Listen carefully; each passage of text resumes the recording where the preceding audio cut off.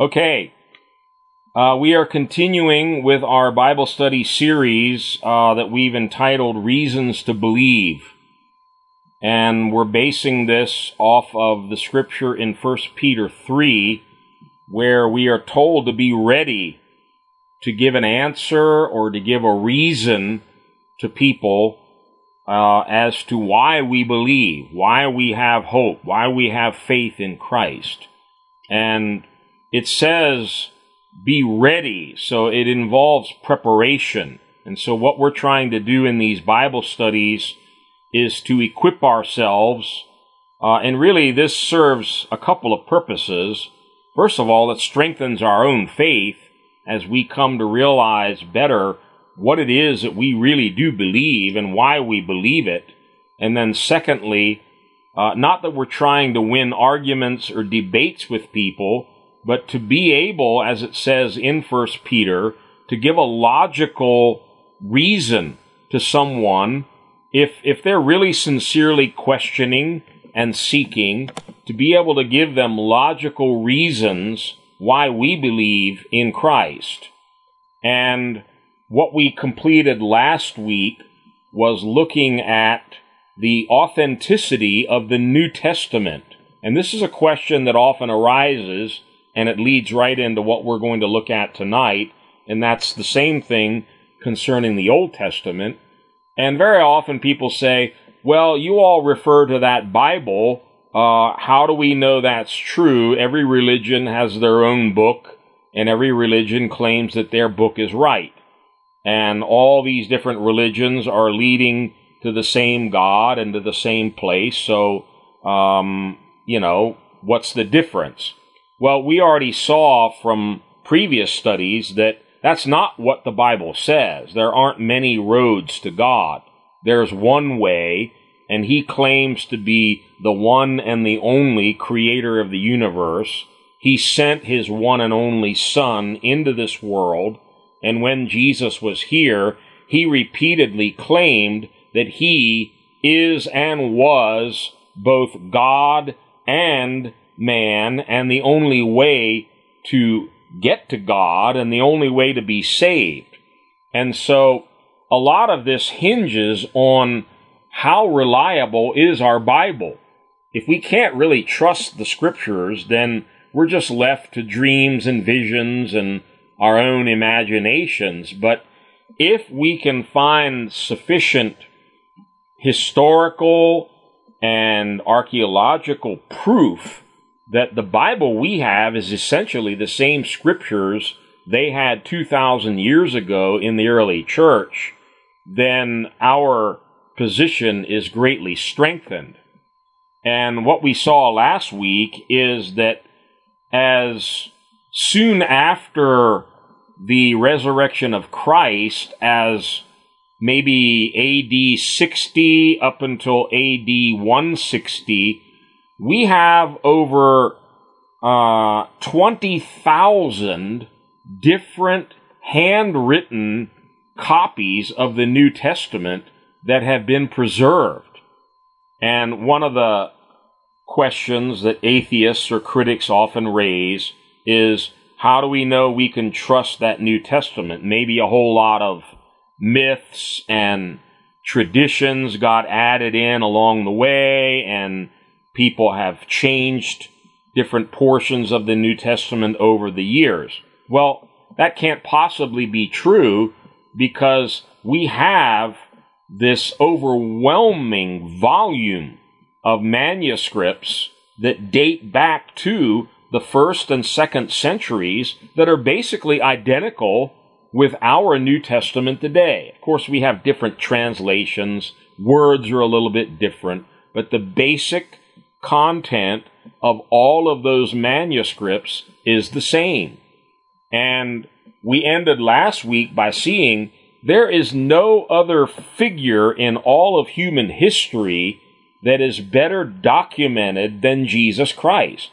You can take Julius Caesar or Alexander the Great or Abraham Lincoln or any historical figure. We don't have the kind of records and documentation that we have for Jesus.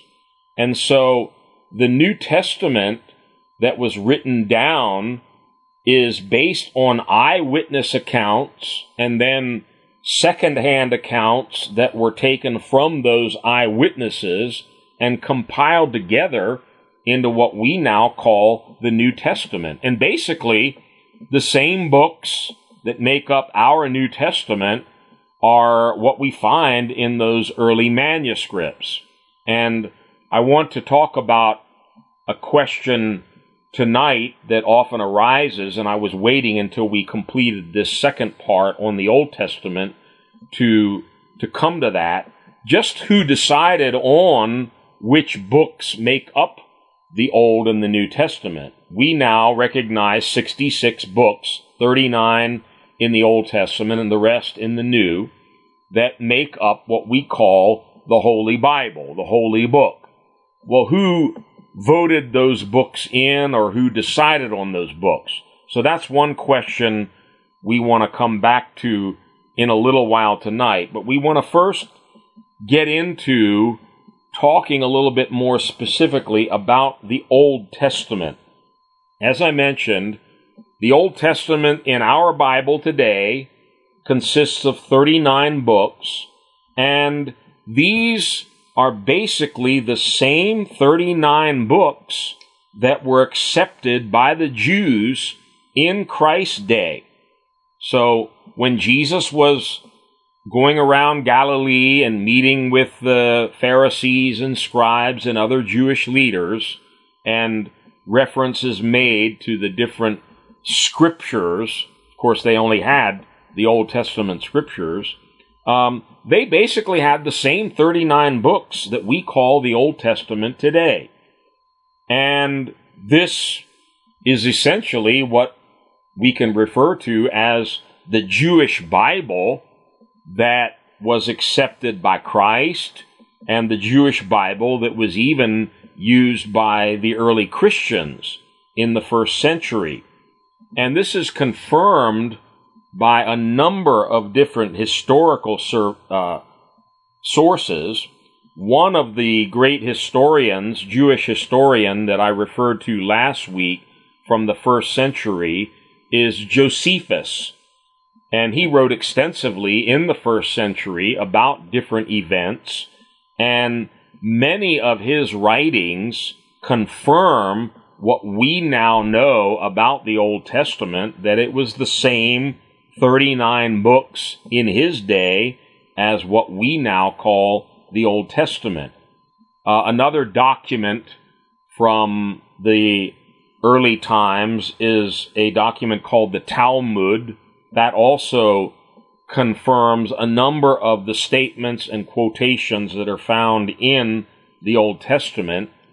And one thing we're going to look at rather extensively tonight is numerous quotations in the New Testament from the Old Testament. So we're kind of working our way back in time. That's why last week we wanted to first look at how reliable, how authentic is the New Testament.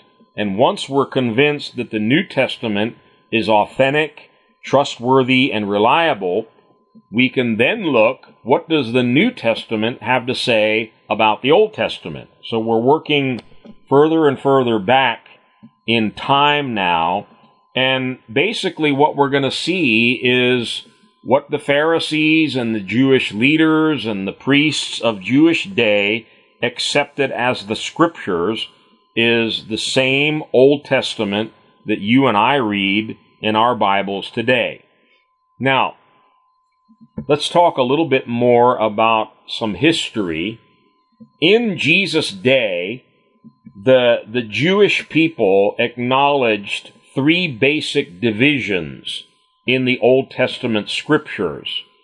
And you can actually find this mentioned several times in the New Testament. And most of the quotations in the New Testament that point back to the Old Testament that we're going to look at tonight are from Christ himself. There are many, many more we could look at in the writings of Paul and the other apostles, but we're just going to focus on what did Christ have to say about the Old Testament writings? Now, the three basic divisions of the Old Testament were the law, the prophets, and the writings. And there are different terms that are sometimes interchanged for those terms.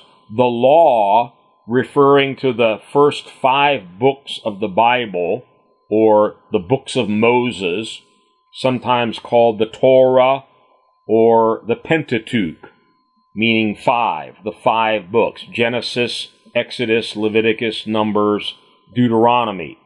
So that was one division, the law, the Torah.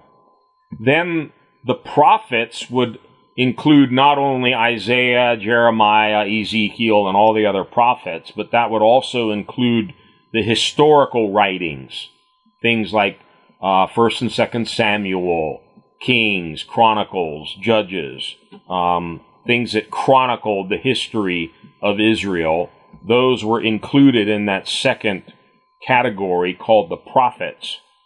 And then the third group is what is referred to as the writings, or sometimes the poetry or the poetical books. This would be things like Proverbs, Psalms, Ecclesiastes, Song of Songs.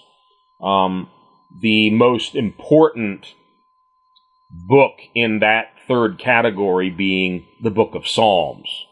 Now, let's look at something in Luke chapter 24, where Jesus actually refers to these very 3 categories of the Old Testament scriptures. And remember, obviously, Jesus didn't have any New Testament, so the scriptures that he refers to are indeed these 39 books of the Old Testament, divided into these 3 categories: the law, the prophets, and the writings. And we turn to Luke chapter 24, and there's a very interesting exchange here between Jesus and 2 disciples. We're not given their names, but this is after he has risen from the dead, and he comes alongside them and begins to have this conversation with them. And initially he can see that they're quite discouraged because they had hoped that Jesus was the Messiah, and now he's been dead for 3 days, and they've kind of lost their hope. So, picking it up in Luke 24, verse 25, he says to them, "How foolish you are, and how slow of heart to believe all that the prophets have spoken. Did not the Christ," or Messiah, "did not the Messiah have to suffer these things and then enter his glory? And beginning with Moses and all the prophets, he explained to them what was said in all the scriptures concerning himself." Now let's pause here for a minute.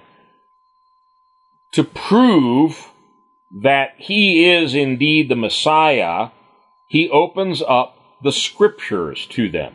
And again, the only scriptures they had at that time would be the Jewish Bible, the 39 books of the Old Testament.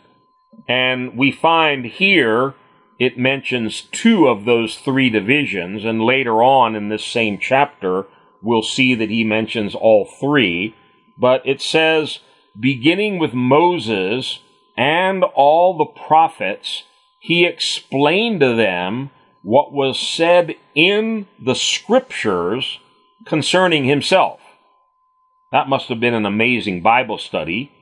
So he's using Genesis and Exodus and Isaiah and all of the Old Testament scriptures to show them how all of these Old Testament scriptures were talking about him, the Messiah.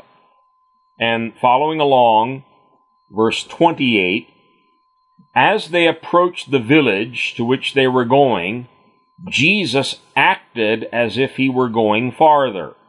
But they urged him strongly, "Stay with us, for it is nearly evening, the day is almost over." So he went in to stay with them. When he was at the table with them, he took bread, gave thanks, broke it, and began to give it to them. Then their eyes were opened, and they recognized him, and he disappeared from their sight. Listen carefully to verse 32.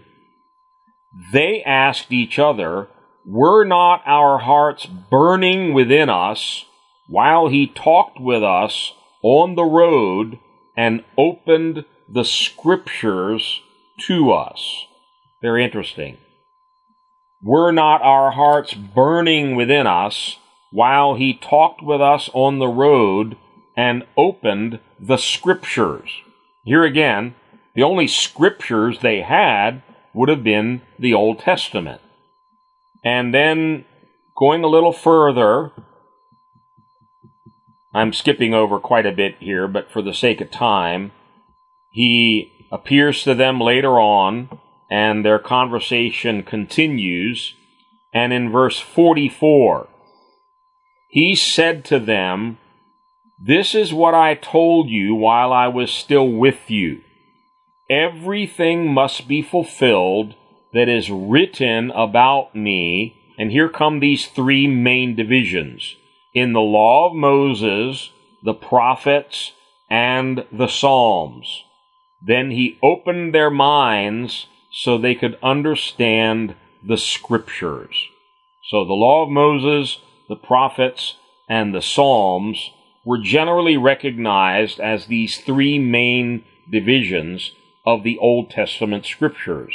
So there's no doubt that the same Jewish Bible that was accepted in Jesus' day is basically the Old Testament that we have today. And this is the Bible that Jesus referred to whenever it's talking about the scriptures. Now, there's a complex concept that I'll try to simplify tonight, and there's a big word that I'll try to simplify. Very often we get into these discussions about, well, who decided which books actually made it into the Old Testament, and who decided which books made it into the New Testament. And you do hear about some of these so-called apocryphal books that are not considered to be part of Scripture, that were written quite some time later after, after these original books were written. Well, who decided, for instance, that Genesis or Deuteronomy or Isaiah or Daniel belonged in the Old Testament? And this leads right into further discussions. Who decided that the Gospels of Matthew, Mark, Luke, and John made it into the New Testament, but some other Gospels, the Gospel of Thomas or whatever, didn't? There's really not a simple answer to that question, and really the answer can really only be given when you look at it from a spiritual and a supernatural point of view. The term that's often used here is the canon, C-A-N-O-N, of Scripture, and the process of accepting certain books as being divinely inspired and belonging in either the Old Testament or the New Testament is called canonization. So the word really means how a book is accepted as being authoritative, divinely inspired. We can actually truly believe that it belongs in the Bible.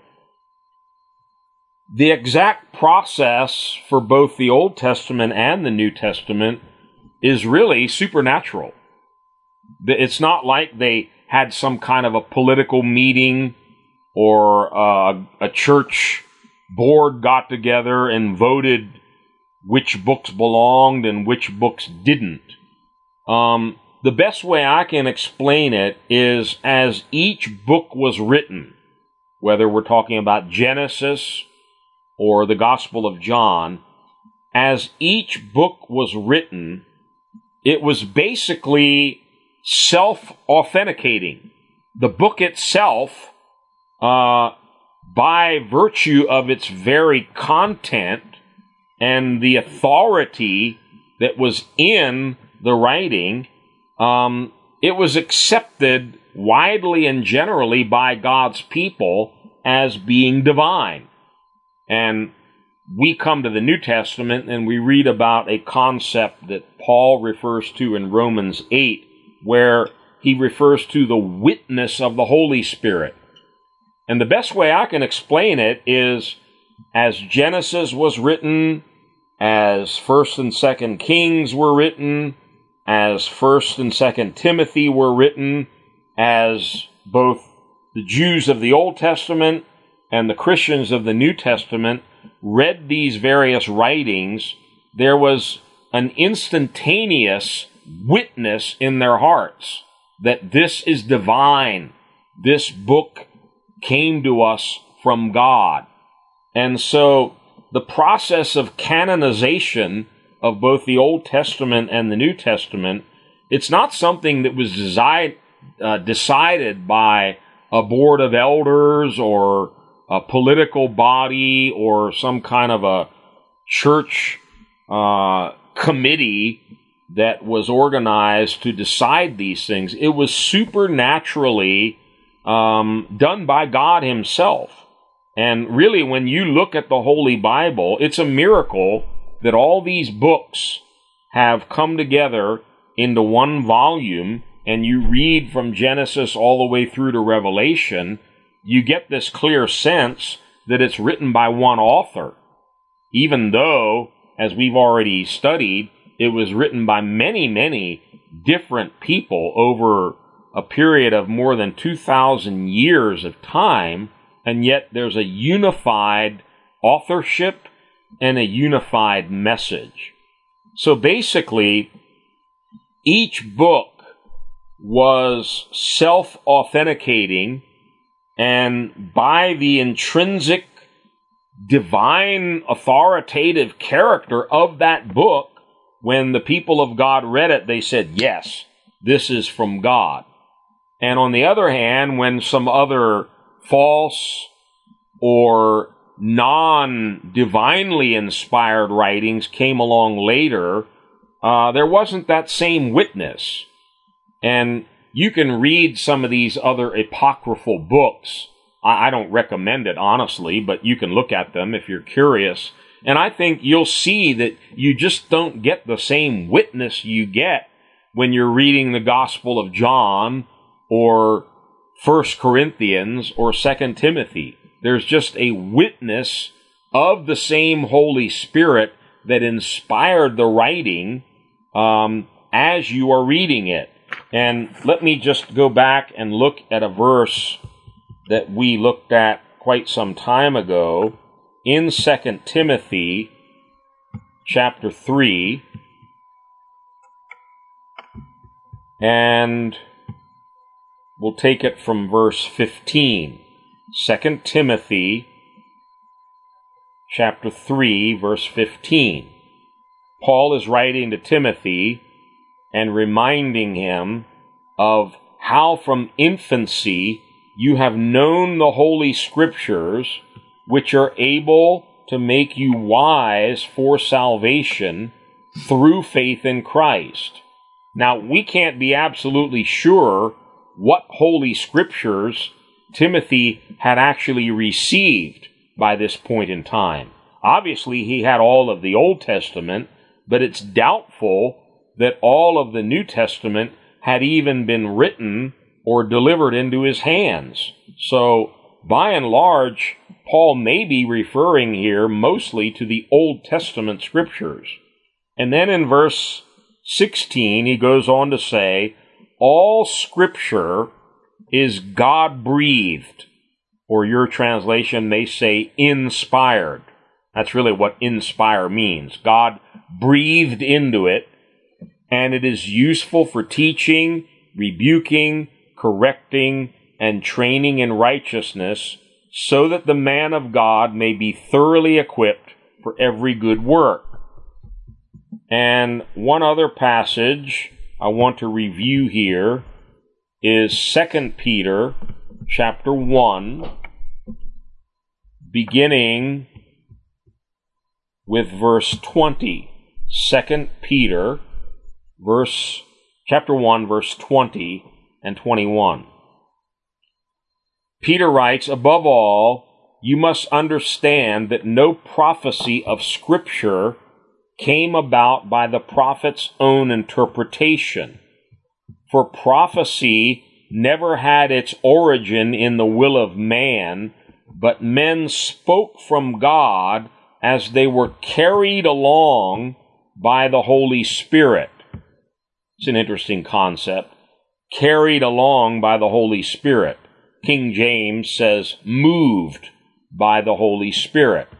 So, as the different writers of the Old and New Testament were inspired and moved by God to write down what they wrote, then when other people read those writings, the same Holy Spirit that inspired the writing gave witness in their spirits, this is the Word of God.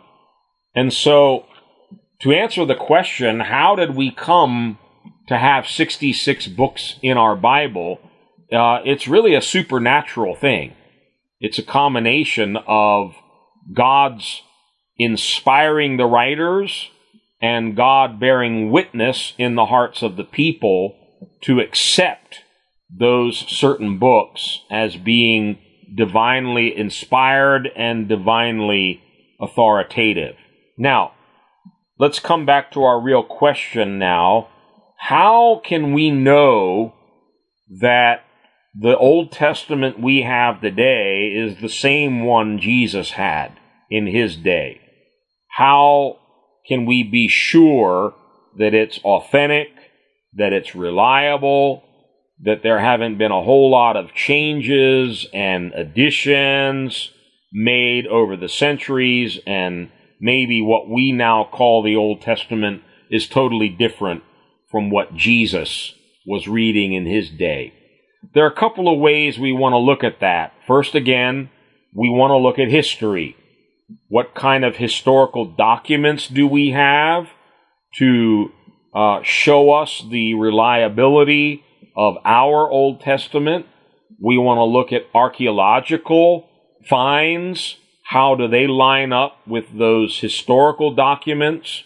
And then we want to look at a number of places in the New Testament where Jesus confirms scriptures from the Old Testament and even confirms who the authors of those particular portions of the Old Testament were.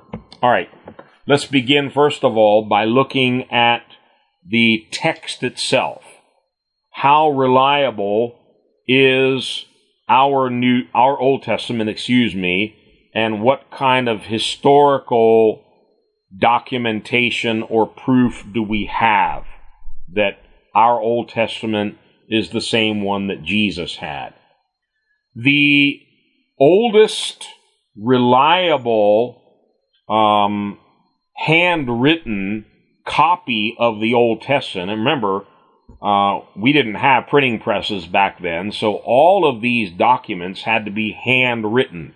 That's why you had scribes.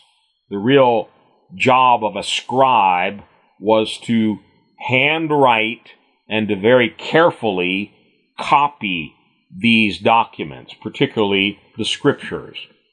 The oldest and the most reliable Old Testament text is the Masoretic text.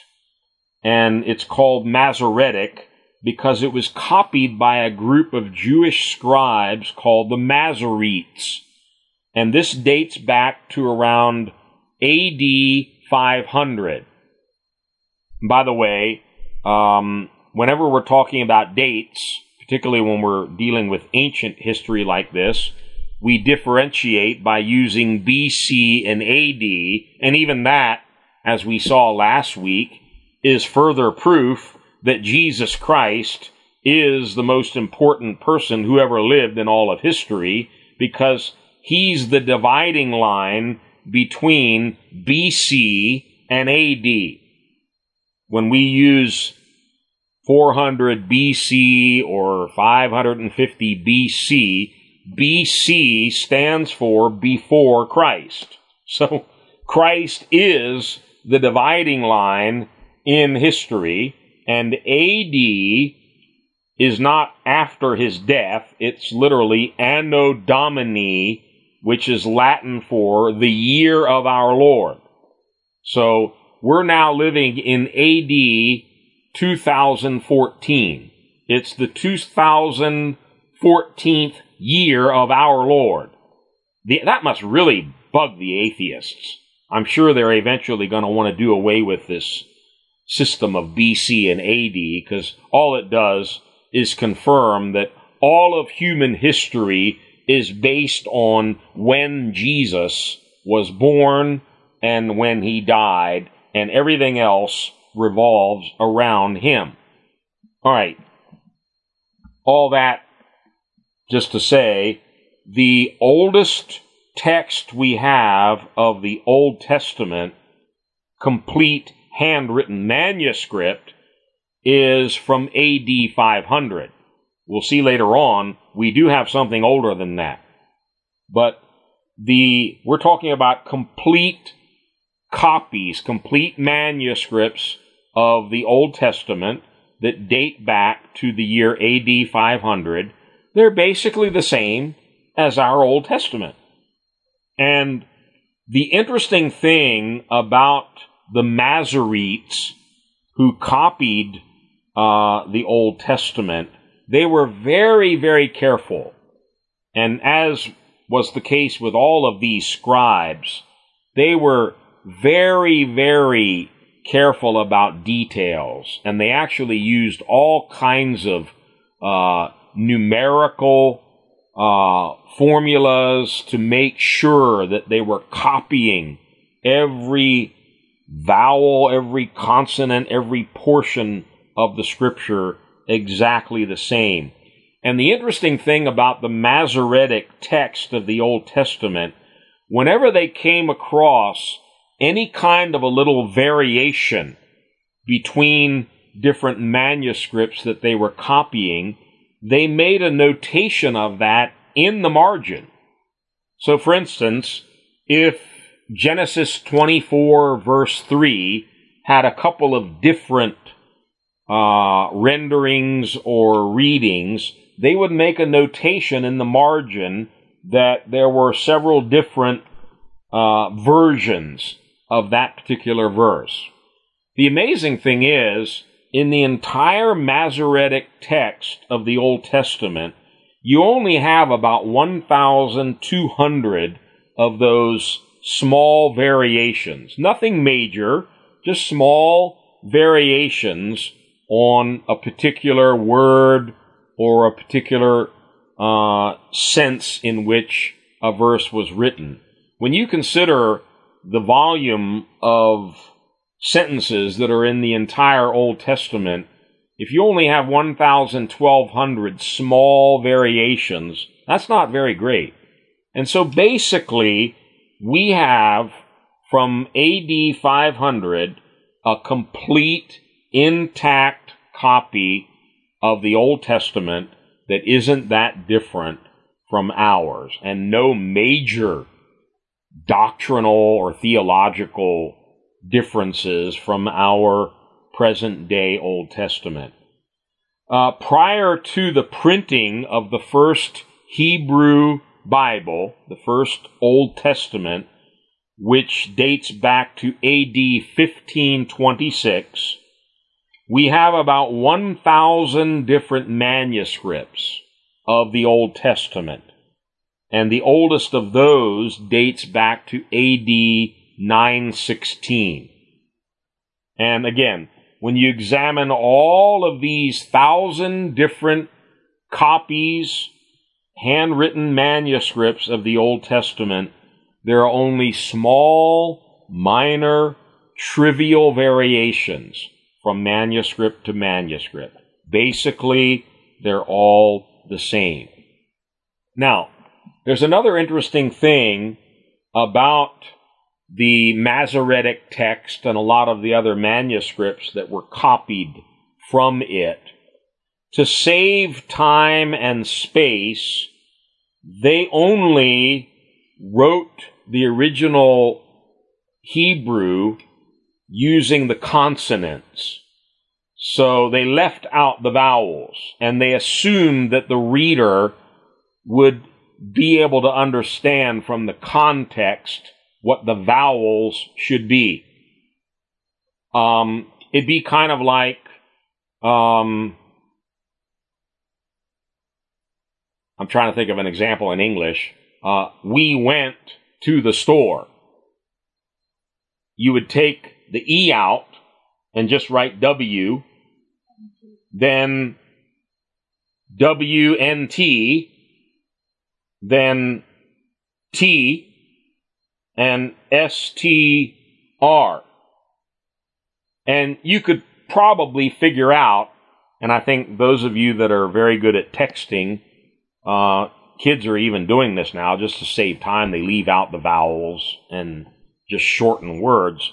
Basically what they did, they left out the vowels and left it to the reader to add those from the context of the sentence. Now, why am I saying all of this? Later on, when Jewish scholars copied those manuscripts, they added their own vowels. And some of those additions, of course, would be subjective based on the context of the verse. And so some of those vowels that were added later on could be a little bit questionable.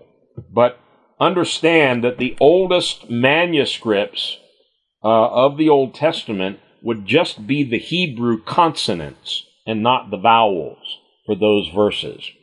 All right. After the Masoretic text, another group of manuscripts that we have of the Old Testament is what is commonly referred to as the Septuagint. And it was supposedly translated around 280 BC, that's before Christ, by a group of Hebrew scribes, and they translated it from Hebrew into Greek. And the reason it's called Septuagint is history has it that there were 70 of these Hebrew scribes, Septuagint, the sept meaning 70, worked together to translate the whole Old Testament from Hebrew into Greek. Of course, this is much older, going back to 280 BC. And it's quite possible that, the version of the Old Testament that was used by the apostles and the early Christians was this Septuagint. And of course, I think you know, the Old Testament was originally written in Hebrew, the New Testament was written in Greek, and we've got them both now translated into English, but this was the first real translation of the Old Testament into a language other than Hebrew. Interestingly, the Septuagint and the Masoretic text don't have a whole lot of differences. Basically, we have the same Old Testament, just translated from Hebrew into Greek. There was a third translation of the Old Testament that was done around AD 400, and this is sometimes referred to as the Latin Vulgate. And it was translated from Hebrew into Latin. And when you put these three translations side by side, the Masoretic text in Hebrew, the Septuagint in Greek, and the Latin Vulgate in Latin, you don't have a whole lot of difference. It's the same Old Testament in all three cases. But the most amazing discovery of all came in 1946. And you've probably heard reference made to the Dead Sea Scrolls. And there are a number of caves around the Dead Sea in Palestine where they found different portions of actual manuscripts of the Old Testament dating back to the time of Christ. These are first century copies of the Old Testament, and from 1946 up until 1956, and I'm not sure, they may still even be finding more, but especially in that first 10-year period, they made numerous discoveries in these different caves of these scrolls that were very well preserved, of manuscripts of the Old Testament scriptures that date back to the time of Jesus Christ. Amazing how God preserved all of those things for, more than 1900 years. And when you put all of the Dead Sea Scrolls together, you can reconstruct practically the entire Old Testament. And guess what? It's almost identical with the Masoretic text, the Septuagint, and the Latin Vulgate. They're all the same. They all coincide. And here again, we find there are no other ancient writings about anything as well preserved and as accurately transmitted down through time as is the Old Testament.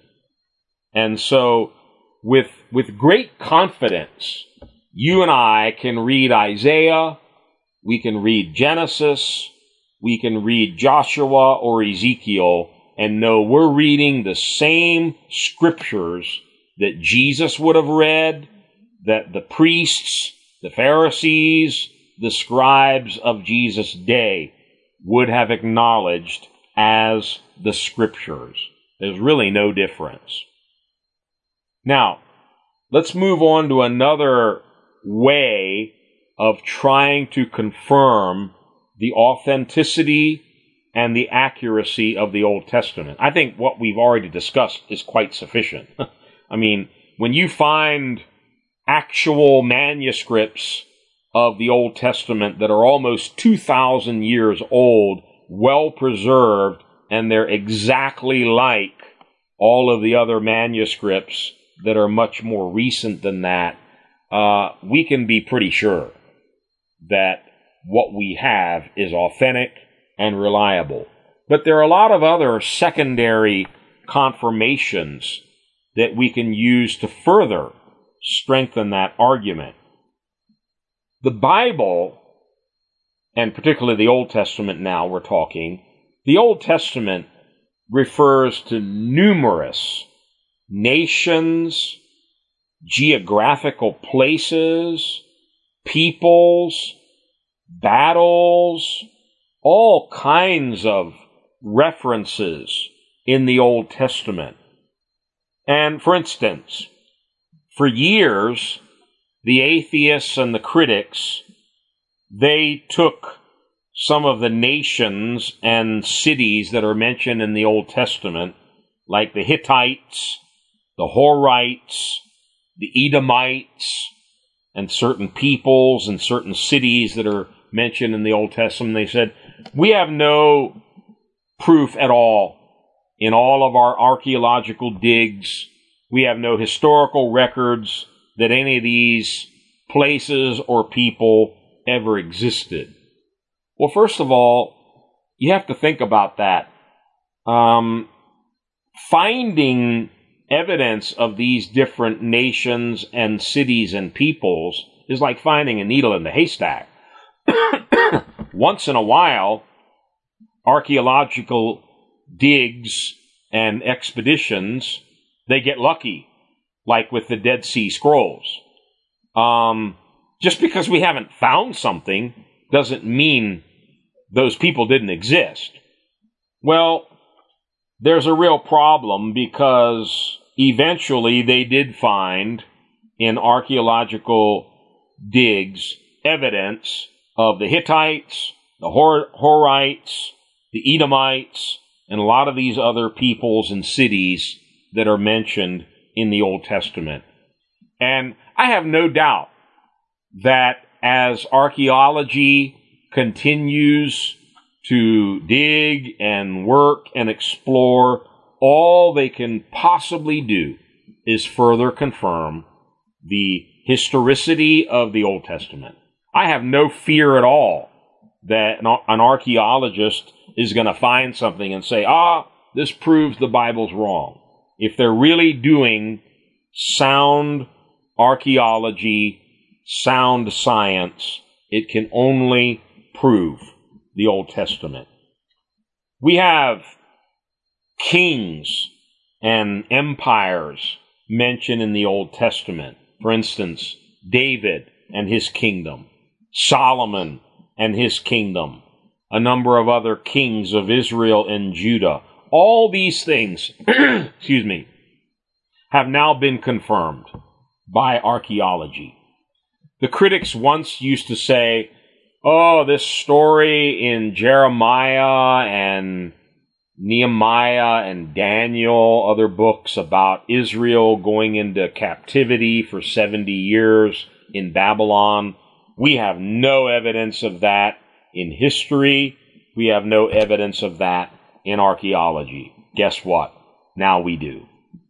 Abundant historical and archaeological evidence that there was indeed a Babylonian invasion of Jerusalem, that the Jews were carried into exile to Babylon and later to Persia, and all these places and events that are mentioned in the Bible, there's proof that they really did happen. Matter of fact, the names of over 40 different kings of various nations that are mentioned in the Old Testament. For instance, in the book of Daniel, we read about Belshazzar, the grandson of Nebuchadnezzar.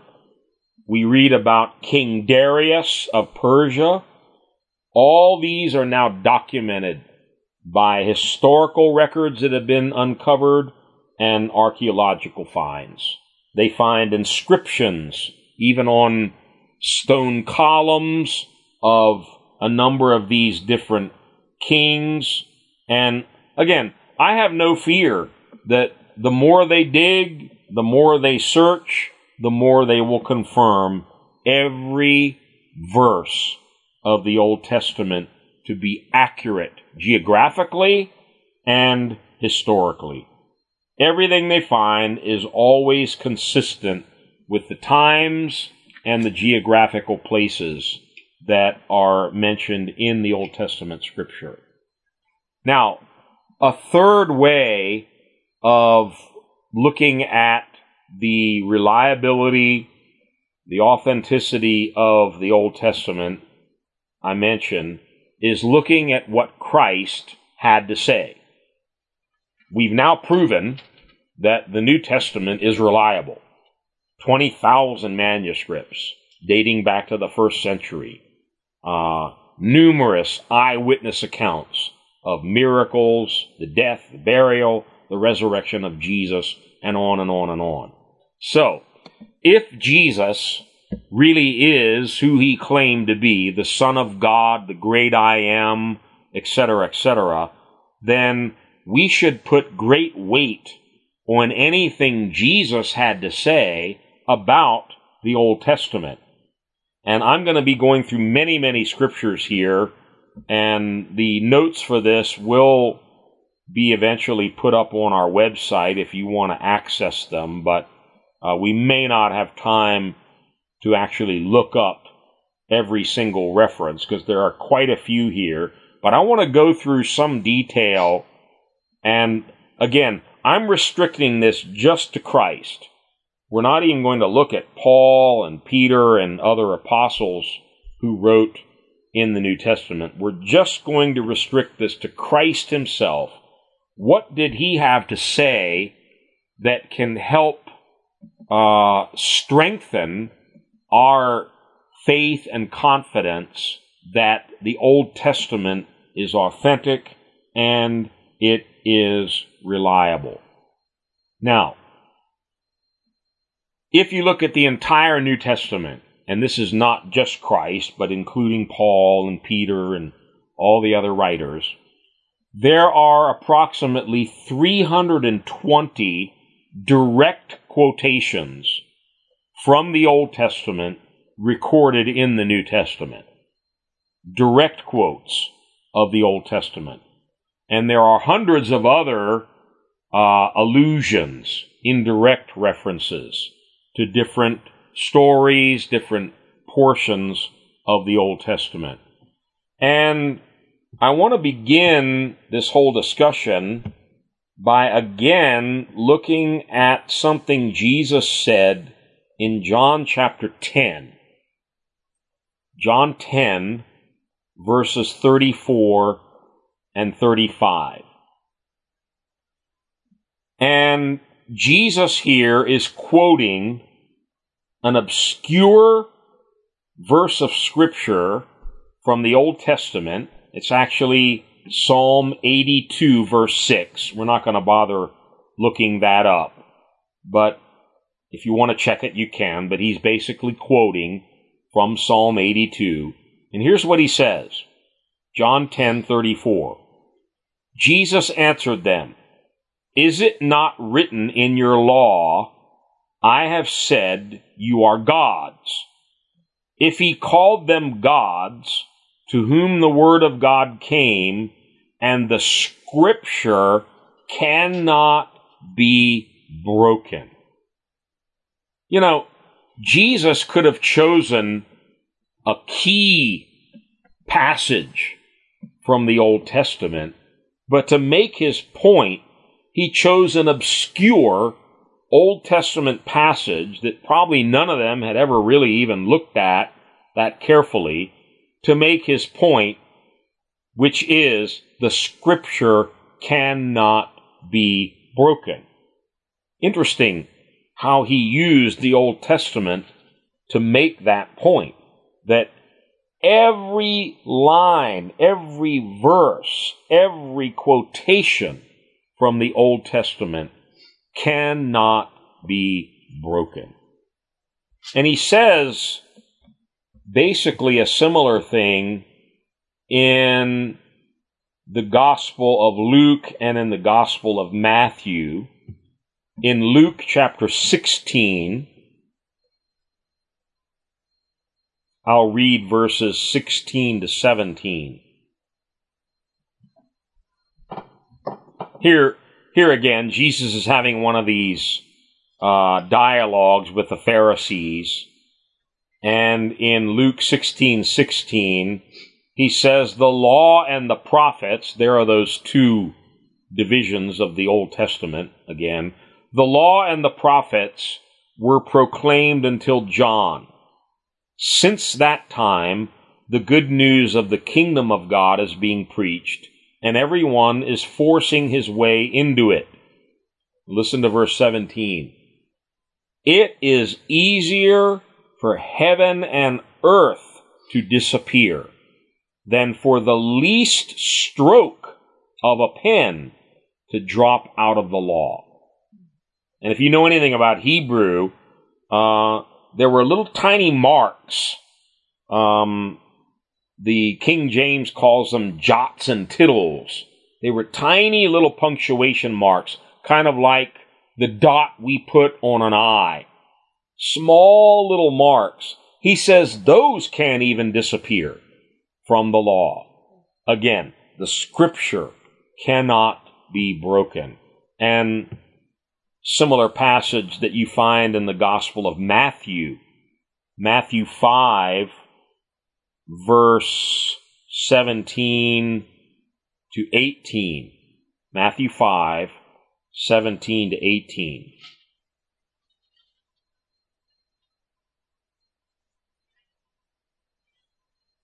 He says, "Do not think that I have come to abolish the law or the prophets. I have not come to abolish them, but to fulfill them. I tell you the truth, until heaven and earth disappear, not the smallest letter, not the least stroke of a pen, will by any means disappear from the law until everything is accomplished." So, in all of these passages, we can see Jesus is confirming not only the importance of the Old Testament, but the integrity of it. Every part of it is well preserved for us, and God saw to it that not even one letter got deleted or was lost. And I'm convinced those Dead Sea Scrolls were supernaturally preserved by God, just so that we would have absolute confidence that we have the whole Old Testament just as Jesus had it in his day. Amazing. Now I can see we're not going to finish this tonight. Let me go just a little bit further here, and we're going to have to break this up into a second part for next week.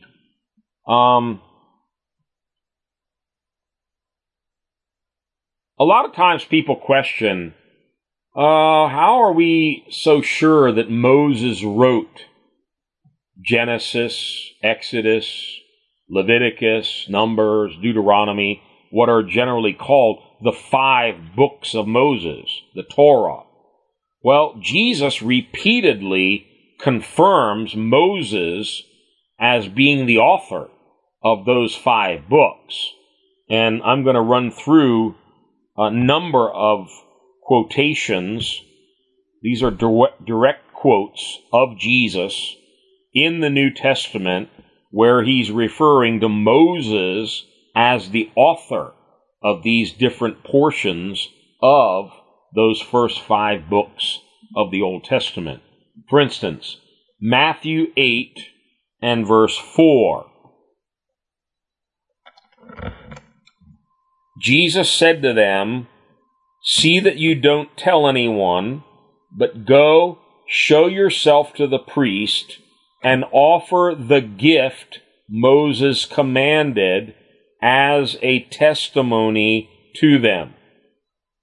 And we don't have time to cross-reference all this, but in Leviticus, it spelled out certain offerings that they were to bring to the priest if they were cured of leprosy.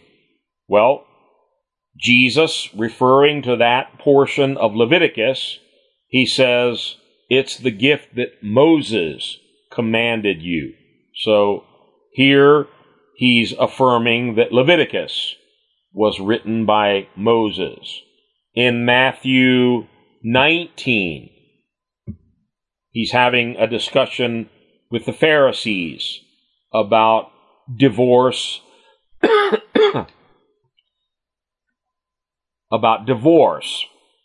And in Matthew 19, verse 7, they asked Jesus, "Did Moses command that a man give his wife a certificate of divorce and send her away?" And this, of course, is referring to Deuteronomy now. I think it's Deuteronomy 24. Jesus replied, now he could have said, wait, we're not sure if Moses wrote that or not. No, he affirms, Moses permitted you to divorce your wives because your hearts were hard, but it was not this way from the beginning. So here we have a quotation from a second book from the Torah, now the book of Deuteronomy, which again, Jesus confirms was written by Moses. All right, moving along. to Mark chapter 7. The book of Exodus lists the 10 commandments for us, one of which is the commandment to honor your father and mother. Let's see what Jesus has to say about that one. Mark chapter 7, verse 10.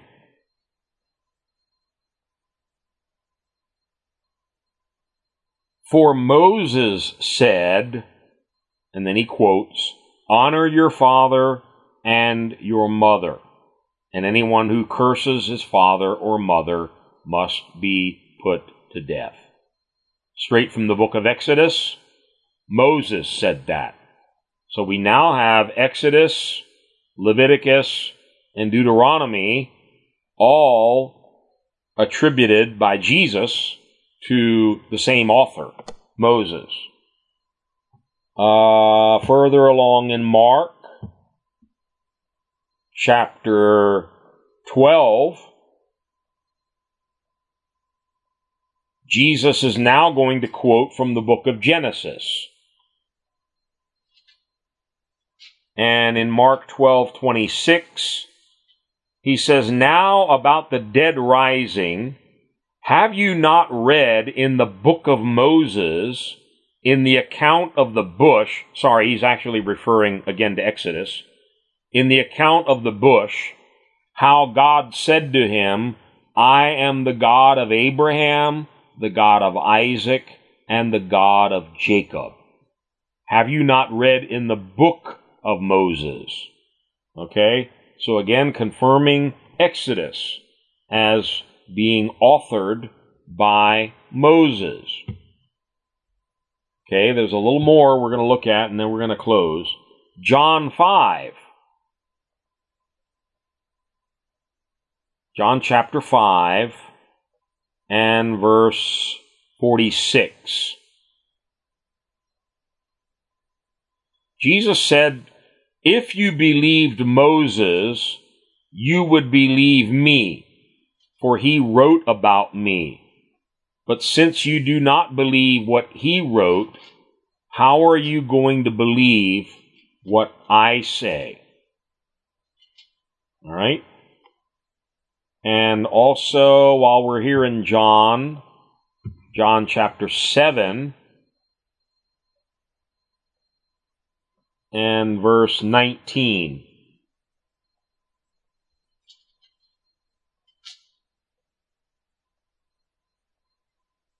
Jesus says, has not Moses given you the law?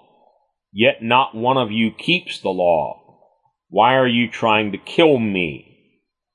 And then verse 22, yet because Moses gave you circumcision, though actually it did not come from Moses, but from the patriarchs, you circumcise a child on the Sabbath.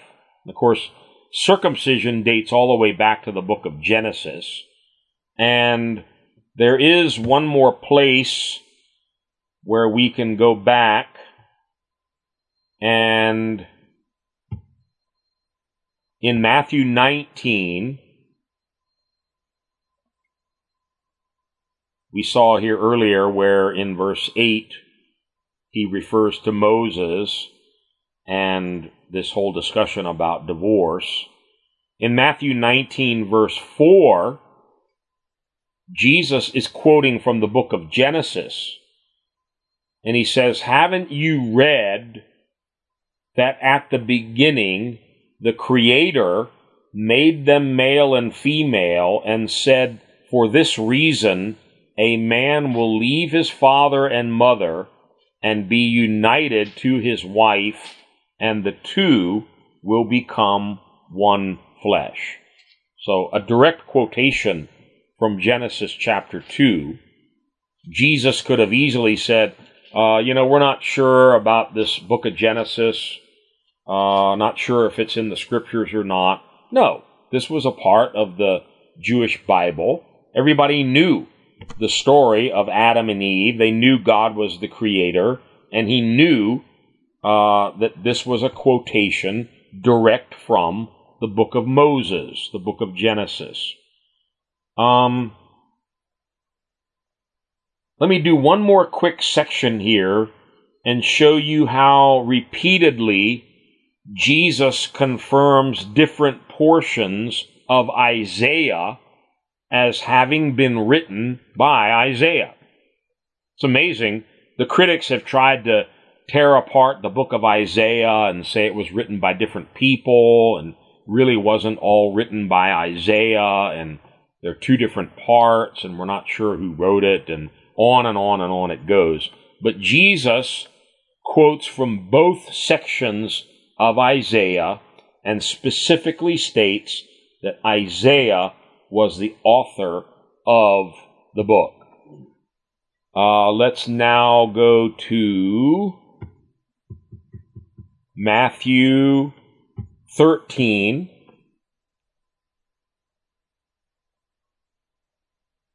And verse 13. Jesus is explaining why he taught in parables.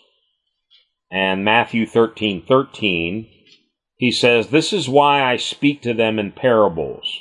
And he's quoting, "Though seeing,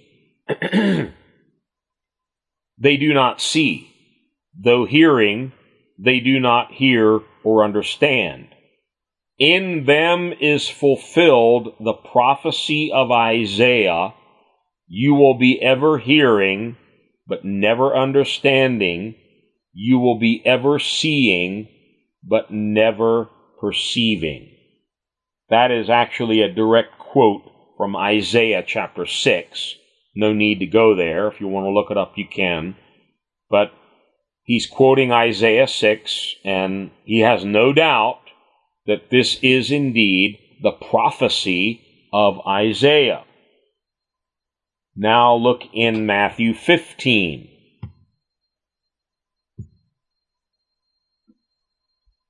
And verse 7. Matthew 15, from 7 to 9.